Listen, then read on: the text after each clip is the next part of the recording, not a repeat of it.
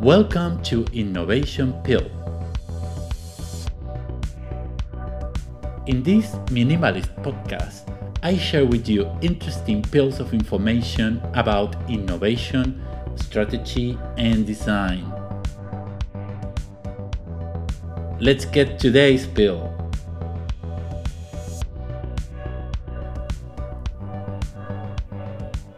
Building a bespoke prioritization framework, a case study published by Mind the Product. You can find the link in the show notes.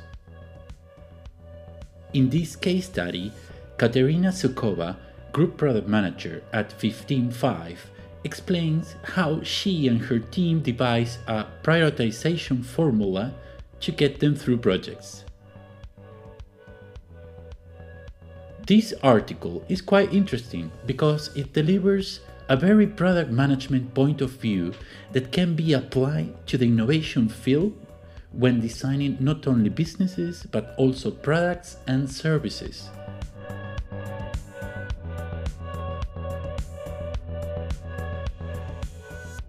Katerina comments that there are two problems to solve when we talk about prioritization. First, identifying and aligning on a solid way of prioritizing the stream of inputs and data we get in. Second, building trust in the new product or innovation team. Katerina writes in this case study about the core criteria for a prioritization framework, and these are: goal alignment.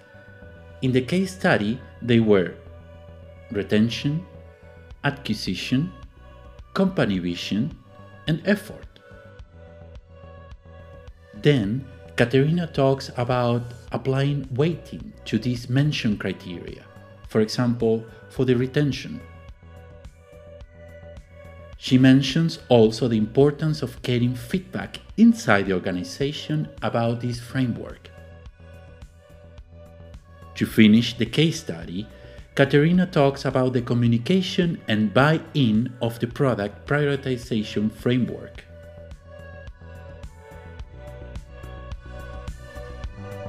Find the link to the source in the show notes and don't forget to share this podcast and source with your colleagues. Goodbye.